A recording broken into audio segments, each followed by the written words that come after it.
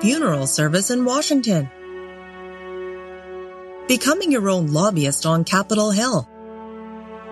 A funeral radio special with Robert M. Fells, Executive Director and General Counsel to the ICCFA.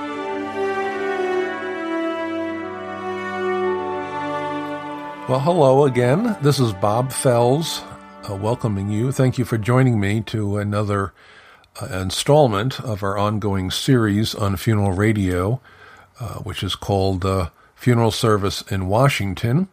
We've subtitled it Becoming Your Own Lobbyist, and today's program is actually a case in point, because I'm going to talk to you a little bit about something that has just come up as I speak here, and I'm going to give you some homework for a change and ask you to possibly get a little active in this. And I think once you hear what I have to say in today's program, you'll probably want to become a bit of an activist in this.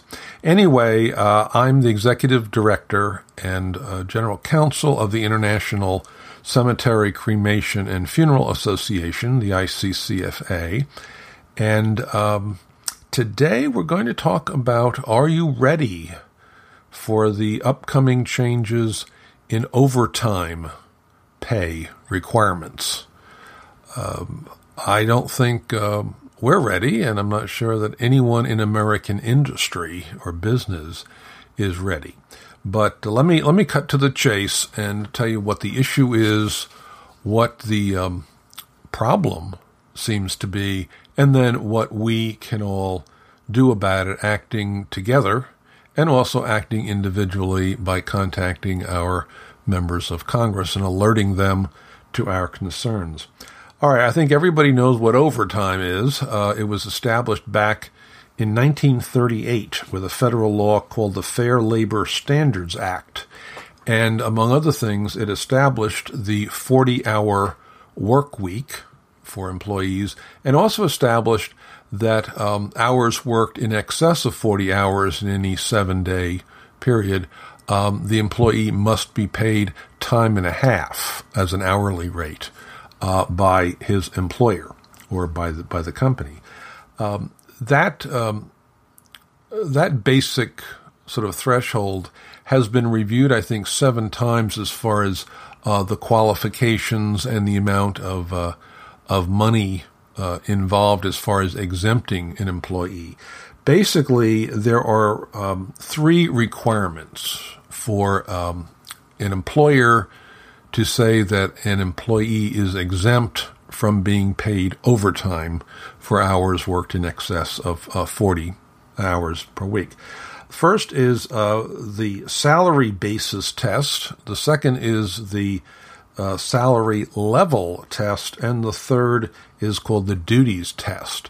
I'll explain briefly what each of those 3 tests are, and then we'll zero in on the one of the tests that are at issue here. First, the salary basis test, and this is all in regards to who can be exempt from receiving overtime pay. The salary basis test means that the employee is paid a fixed salary come rain or shine. Whether the employee is busier than the proverbial one-armed paper hanger or is sitting at his or her desk twiddling their thumbs, they're paid the same amount of salary regardless. Okay, that one is pretty easily satisfied. The second one is called the salary level test, and that is what's going to concern us in our program and for quite a while after. And that is where, in order to be exempt from overtime, the employee in question must be paid a certain minimum salary.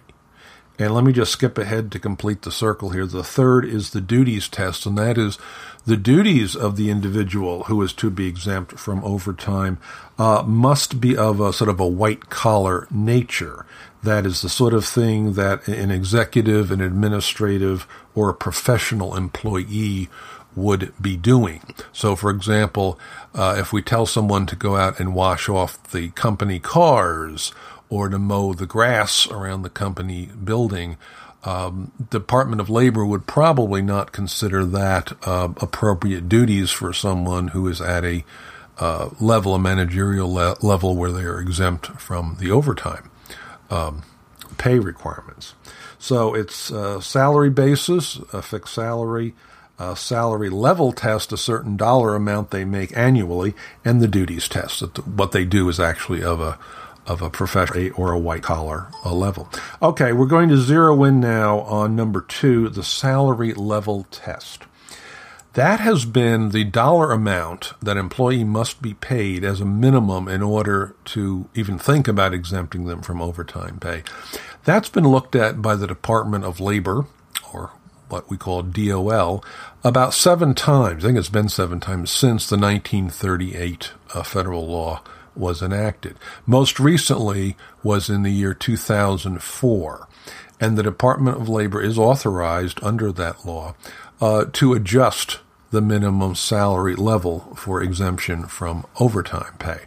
And the last time they did this in 2004, they decided that an annual salary of at least $23,660 is sufficient to exempt an employee from overtime pay, at least on that second tier of the test, the salary level test. Now, what's interesting about, and that's the figure that is in force right now as I speak, $23,660 per year annual salary to be exempt from overtime. It is interesting that if a man or a woman is making that amount, $23,600, and they are supporting a family of 4, the U.S. government figures say that a family of 4 is living below the poverty level in the United States if the income is under $24,000. So the minimum salary level to be exempt from overtime, $23,600, is actually below the poverty level for a family of 4, which is $24,000. So that's one thing that seems to be urging the Department of Labor onward and upward. Okay, how did we get here? What happened that if everybody was happy in 2004 with a minimum salary level of $23,600, what happened? Well, last year, and I'm referring to 2014, President Obama issued an executive memorandum to the Department of Labor, the DOL, instructing it to modernize and streamline the overtime regulations that DOL administers and oversees and can see. So just recently, in fact, right before the July 4th holiday here, the DOL issued proposed regulations on this. And they're not doing anything with the salary basis test, which is simply the fixed salary come rain or shine, but it is the salary level test. The DOL has announced, and it probably won't be effective until 2016, that the minimum salary level, annual salary level, to exempt an employee from overtime compensation will be set at $50,000, be precise, $50,440 per year. That is more, as you know, than double what is today the current amount of $23,600 to $50,004 annual salary level. The business world in the United States has already, just glimpsing these announcements, because it was just announced just a couple days ago here, they've already, been blown away by the enormity of the hike. I think some hike was expected and anticipated, but not double or more than double. So therein we have the problem. What is American business going to do if come 2016 they have to raise, well, by law they have no choice. They will have to raise that level from $23,600 to $50,000. That means a lot of employees who are now exempt from overtime, unless they receive a pay raise, to $50,004, are going to be entitled to be paid time and a half for their hours in excess of 40 hours a week. The Department of Labor itself has estimated in their announcement, DOL has estimated that they think around 4.6 million workers are going to be affected, which in other words means 4.6 million workers currently exempt from receiving overtime pay based on the salary basis test will this time next year be entitled and presumably will be receiving overtime pay unless their employers then raise their annual salary, their fixed salary, to at least $50,440. So now you see what the issue is and what the problem is. Let me say parenthetically, I don't think anyone's, objects to paying people, a fair amount of pay for, their work and their efforts, nor does anyone really want to be known for paying somebody below the poverty level if they're supporting a family of four. So I would suggest that's not the issue, but I think the question is more like, is DOL going about this in a very extreme manner instead of maybe trying to implement this in a step-by-step or phasing it in? As you know, as the head of the staff here at ICCFA, we have to be sensitive to what we charge our members. And like every trade association, from time to time, because costs are going up, we have to raise our dues. But one thing we're always very careful to do is it's always a mistake to raise the dues too much at one time. And sometimes a few years will slip by and we have not raised the dues, and suddenly we realize, hey, all other prices have been raised. We need to raise our dues for the same reason. But we'll find that, we really should be charging sort of X dollars more for the annual dues, but wiser heads will come to bear in saying, no, that's too big a jump. People will not like that. People will resent that. Whether or not they can afford to pay it or not, they won't like going from one, dollar amount of dues to jumping up to a much higher level. So we know at the trade association level that, everyone has to increase their prices. I'm sure you increase your prices in your business, and you should. But you have to be careful. If you put in a huge jump, that's probably going not to be received very well. And so I would say the same thing here with DOL in jumping the minimum salary requirement to be exempt from overtime from $23,600 in one fell swoop to $50,440. So that is the problem. Now, is there any good news? Well, sort of. And there's actually bad news wrapped up in the good news. I'll give you the good news first, and then we'll talk about how it's not so good. The Department of Labor, in announcing this, is soliciting comments from all of us. They want to know what we think of this, and they've established a 60-day comment period. And at this point, and I hate to date these programs, like to feel that you can listen to them at any point in time and they'll still be timely for you. But in this case, we do have a time-sensitive sort of issue. And so the comment period looks like it's going to be beginning on or about July 6th. That's 2015. And obviously 60 days, it will end on, that would be September 6th, 2015. Sometimes if there's enough comments and enough requests, government agencies will extend the comment period to another 30 days or 6 months or whatever, depending on the level of interest and the amount of comments. I have no idea what DOL will do, so I think we should assume that we are all going to have 60 days to comment on this. Now, that's the good news. It sounds like, well, maybe we can influence this and change course a little bit, or maybe, as I just mentioned, have some sort of a dollar phase in and not just jump from 23,000 to 50,000 in one jump. But the bad news and the good news is the comments that DOL is seeking from all of us is not about the minimum salary level. From what I can see, that seems to be set. DOL wants comments from us about that third requirement, the duties test, of whether the types of duties for white-collar work that you need to be considered exempt because you're doing executive, administrative, or professional work. They want to know if that should be upgraded or modernized or streamlined, and if so, how. They want our suggestions. They don't seem to want our comments on the salary, the minimum salary test. So that's the bad news. That's in the good news.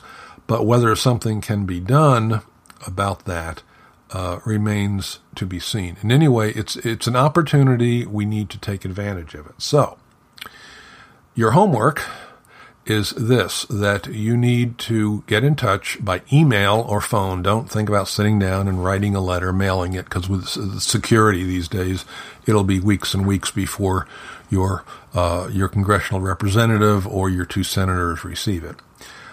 You'll want to email or phone your people and talk to them about the DLO proposed regulations on overtime pay.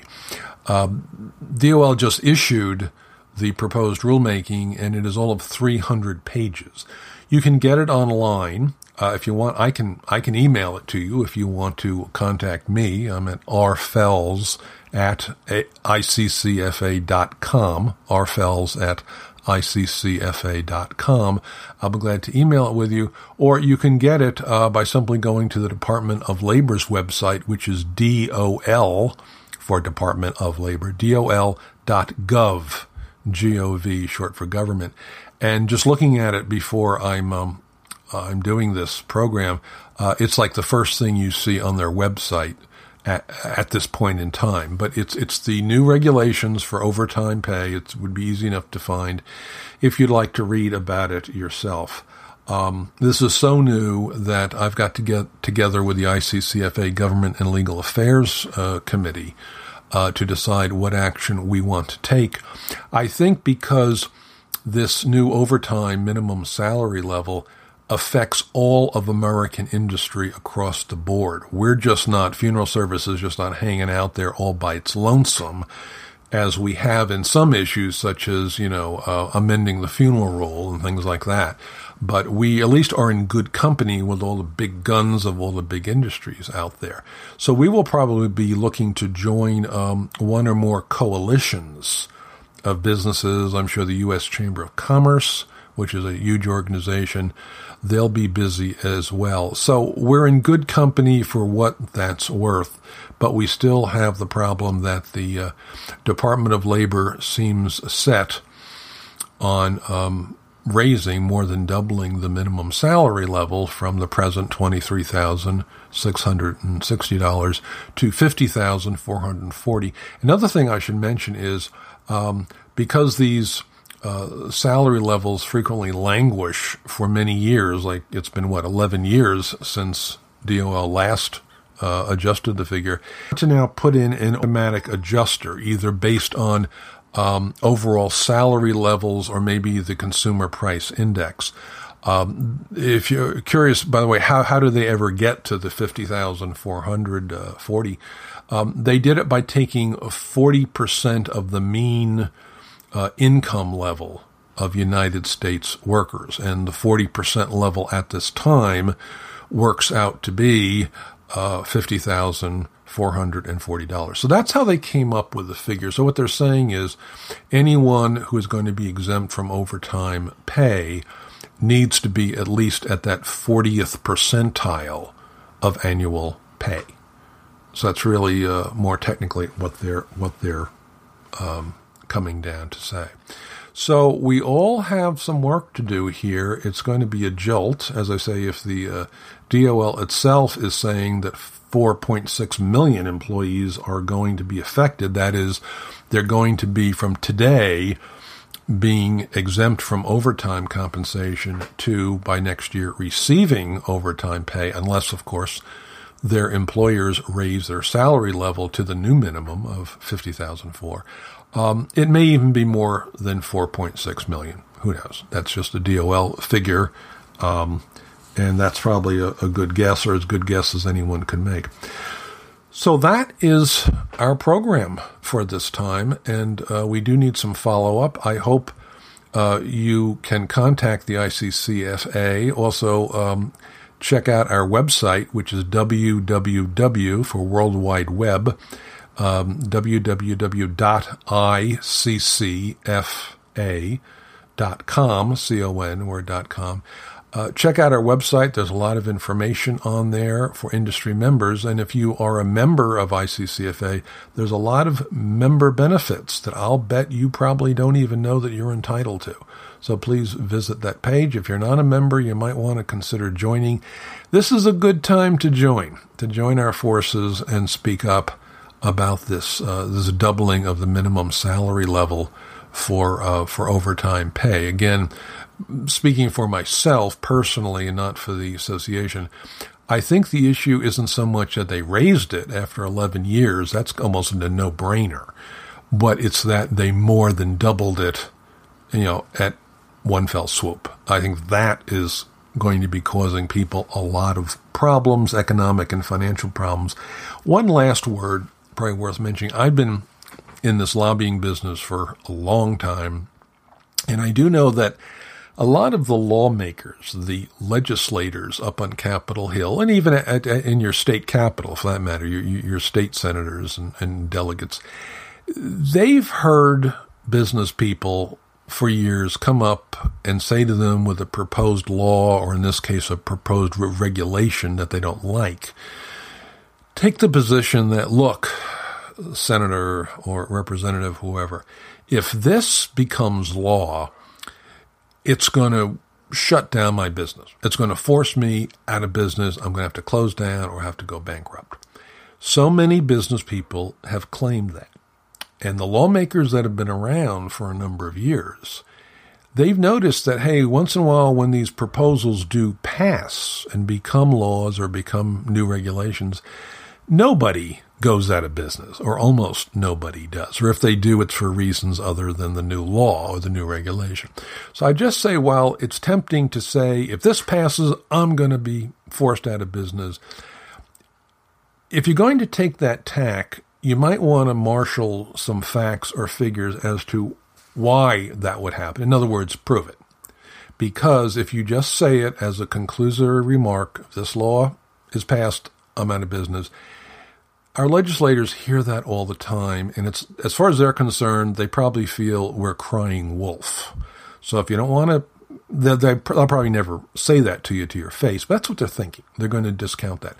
So if you are certainly alarmed that this could really hurt your business, try and get together a few facts and figures to say, hey, don't take my word for it. Here are some facts. Here are some numbers to show you that I'm just not blowing smoke. That will be the most persuasive thing all of us can do to make the case and maybe see if we can't change this a little bit. Anyway, that does it for this program, and thank you for listening, and I hope I'll be hearing from you one way through email, rfells@iccfa.com, or you can even contact me through our website, iccfa.com. Well, thank you very much for listening. I hope you found this informative, and as I said, we all have some homework to do. So thanks very much. Bye now. We'll see you next time.